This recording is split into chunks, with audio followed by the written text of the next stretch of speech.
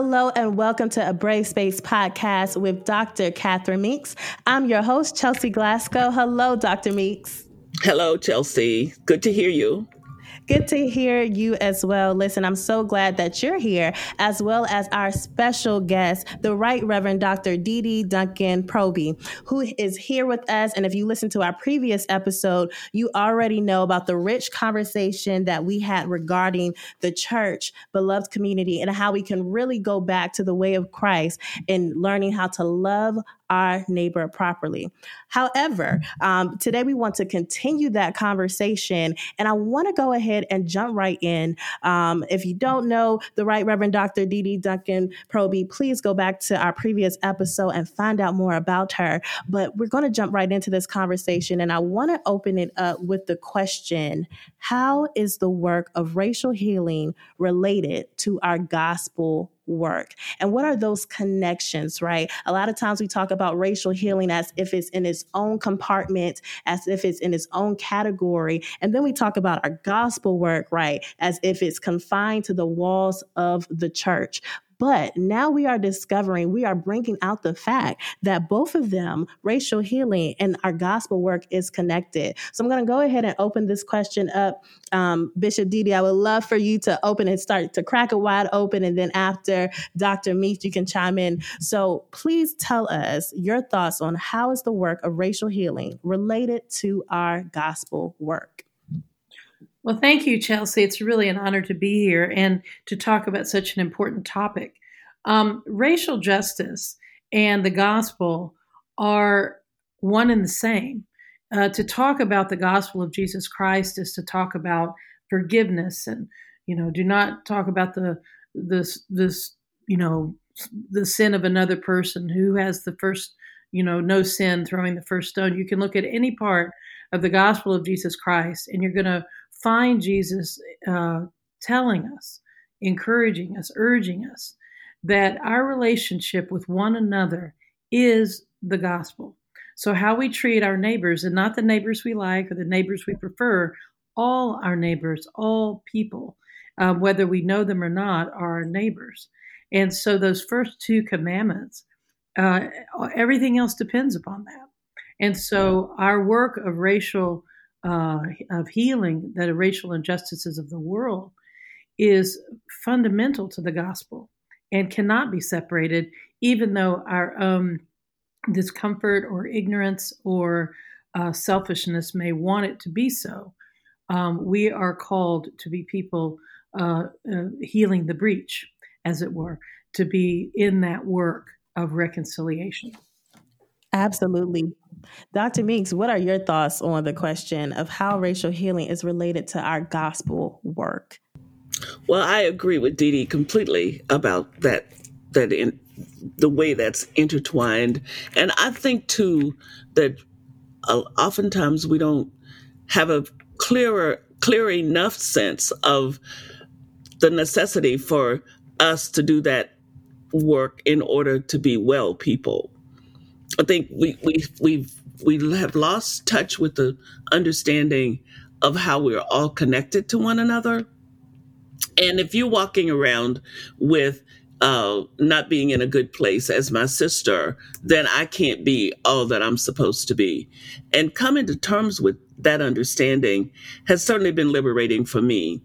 And I think that's part of the big problem that we have in the world and in the church and just even in our own selves is really, really and truly engaging in understanding the truth of that we are connected. And if I'm going to try to be who God put me on the earth to be, if I want to be a well person, I've got to deal with that reality. And I have to deal with everybody in underneath that umbrella of that reality. I often say that when Jesus is asking the gentleman at the pool of Bethsaida, do you want to be well? Do you want to be healed? For me, that's one of the most profound questions in the entire New Testament, because wanting to be healed, first you've got to really answer that question. Do I really want this? And then what does it take to get well? And am I willing to do it?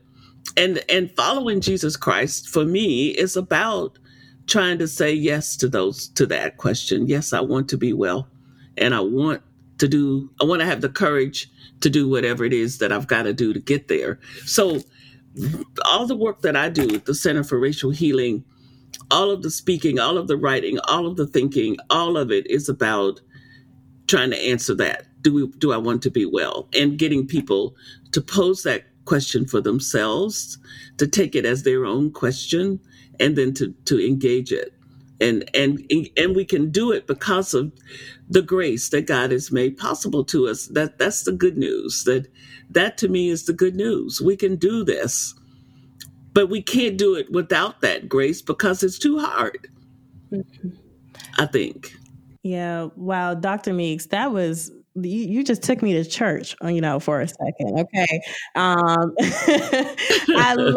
I really do love that because as we talk about our baptismal call and our baptismal covenant, what is that? That is our call to be well. Right? It's us figuring out and learning about the love of God that makes us whole, that makes us well, and being active in discovering that. And one of the things that I love that Bishop DeDe, you said that one of our responsibilities as we get well is to love our neighbor and not just the ones that we like.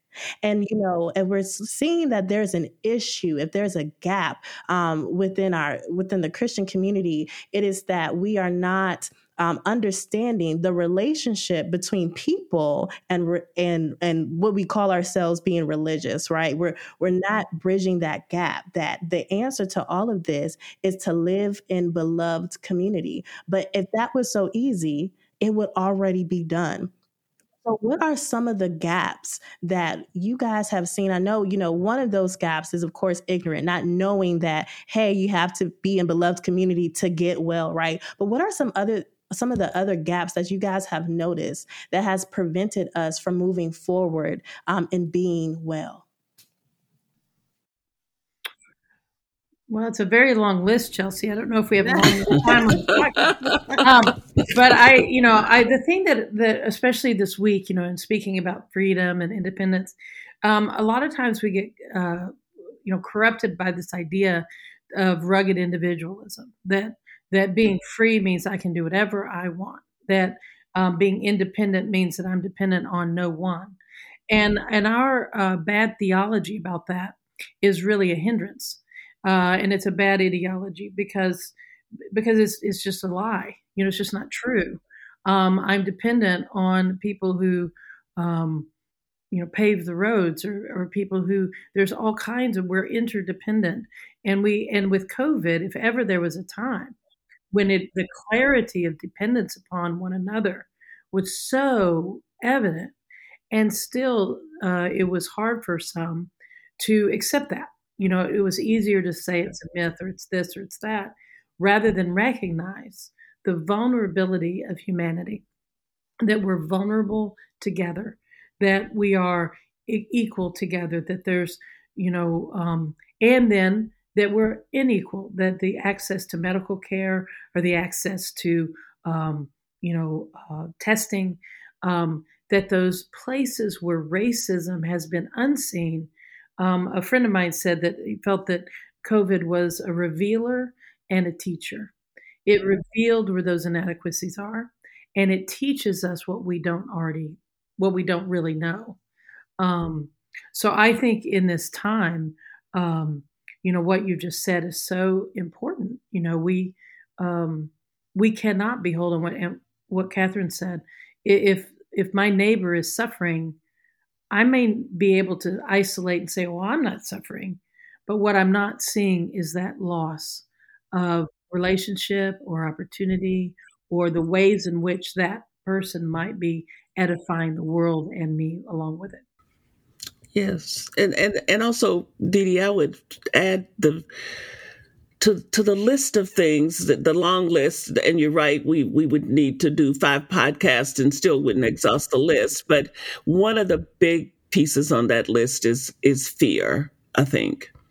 And the deep kind of fear that we have allowed ourselves to fall into, and we have all these polarizing positions that are designed to help us deal with the basic fear of each other.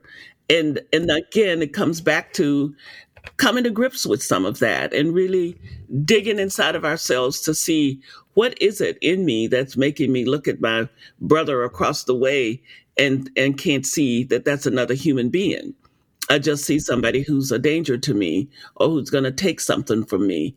And we let ourselves become pawns in this game that's being played, where people are just basically interested in maintaining their own power bases and using their fear mongering as a part of the way to do that.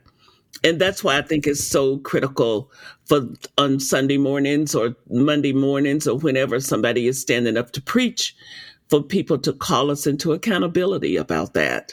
And it goes back, DeDe, to the reason why I wanted to have this conversation with you is because I see you as a bishop holding up that standard to your clergy of being courageous and getting on this track in a different way, and seeing your work as being the work of supporting people in doing that. Because I do think that we find a lot of fear, even in the folks that are supposed to be telling us that fear is not what God is calling us to.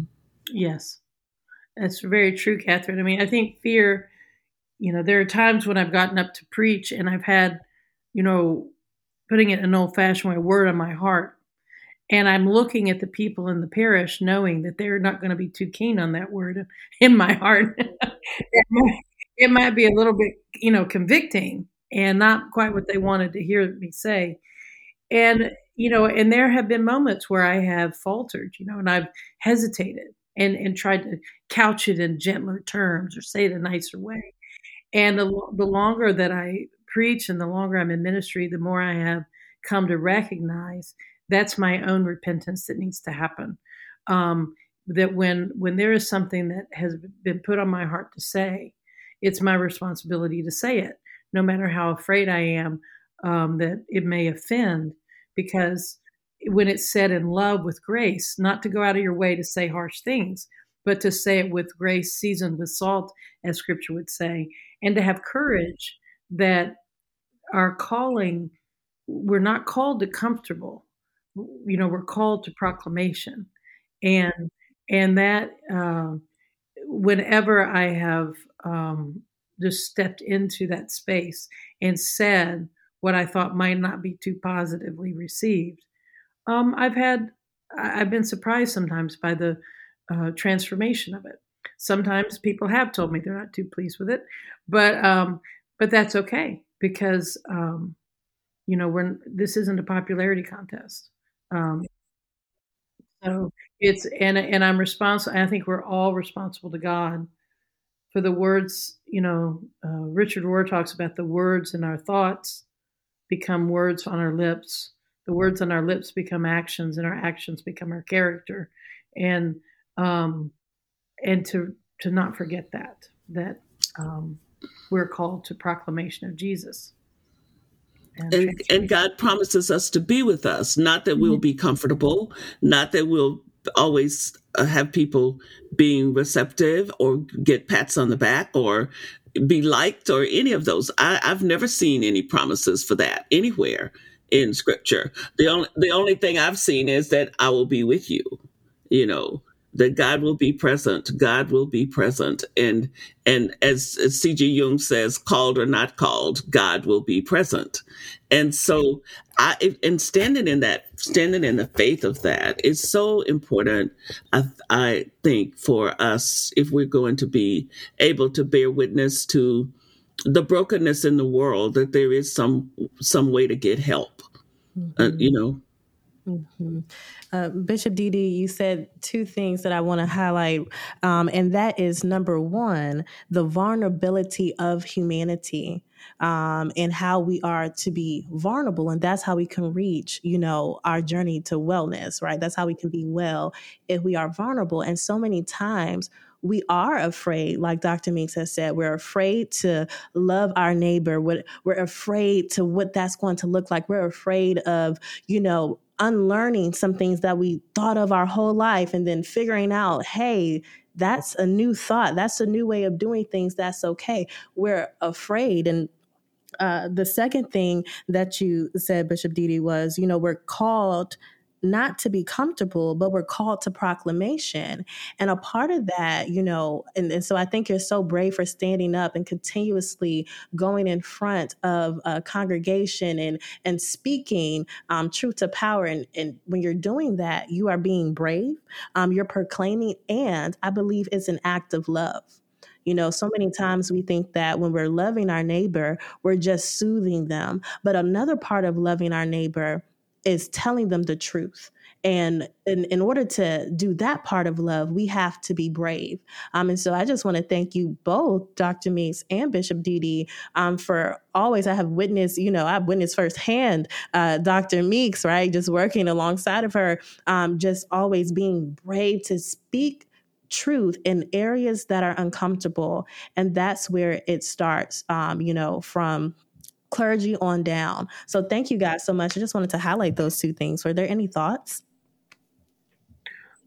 Well, I really appreciate you highlighting. I think it is the call of all Christians to use our words and our voices and the things at our disposal, our writing, our posting, for those proclamations, and to think about ways in which we are part of transformation and where we may be part of the problem, and to have a repentant heart, and not, the repentance. I loved when I first learned, the turning back to God with sorrow, or really the one I use most often when I preach is the Greek understanding of repentance, which is to change our mind. We need to change our mind that, as you said so well, Chelsea, loving our neighbor doesn't mean pacifying. It doesn't mean agreeing. It doesn't mean giving up our point of reference. Loving our neighbor sometimes means saying no. Loving our neighbor sometimes means saying, I hear what you're saying and I disagree. And those are, as Catherine said, places of fear, but God's just on the other side of the fear. And if we want to encounter Jesus, then Jesus is on the other side of that fear and not bound by it. And I just love that, DeDe. See, I could just listen to you talk all day too. And the thing about it, as you're saying that, I'm thinking it is, the challenge is being willing to hold all of these things and keep on going forward. We don't go forward feeling like we're brave, always brave people. We go forward in fear and trembling, often in fear and trembling, believing that God was there the last time, and we really are counting on God being there the next time, and God keeps showing up. And so, it's that whole thing about God's strength being made perfect in our weakness, and acknowledging that and walking in the humility of that I think gets back to kind of affirming that we're all vulnerable, we're all broken, wounded, and we've got hope because we see the light. And that light gives us courage, and then people who have no point of reference for that can look at us and say, what is it about these folks? We want to know more. That we sing this song about they'll recognize us because of the way we love each other. That folks who are outside the circle of faith will see, but they don't get to see much nowadays because we're so busy trying not to show anything.